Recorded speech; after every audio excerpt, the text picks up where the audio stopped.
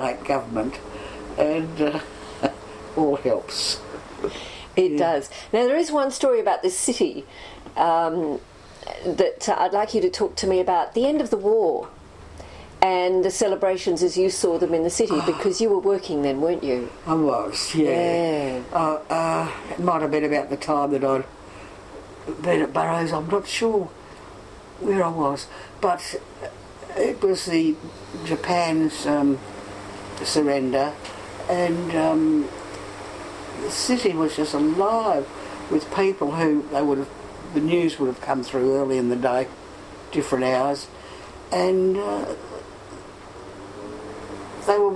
people were marching, connecting up arms, elbow, connecting up people they'd never met, and marching in wide line across the lines, across Murray Street, Hay Street, St George's Terrace, and people who had brought instruments, who had instruments, and those who didn't have instruments brought their bin lids and something to whack them with.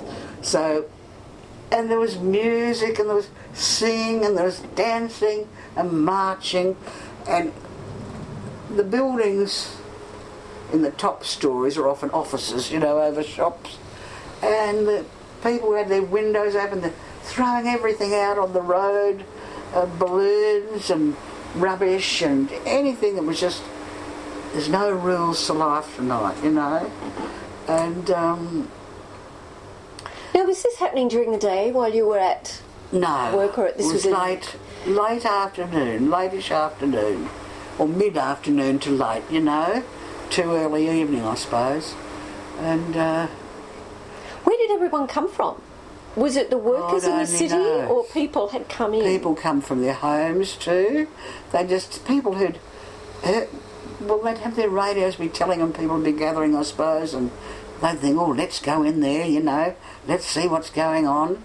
And that was the night of my first kiss, was what made me write that little story, because, we met up some lovely young fellas in our lines, and then went down to get to know them a bit better after the, all marched your heads off. But what was just glorious was this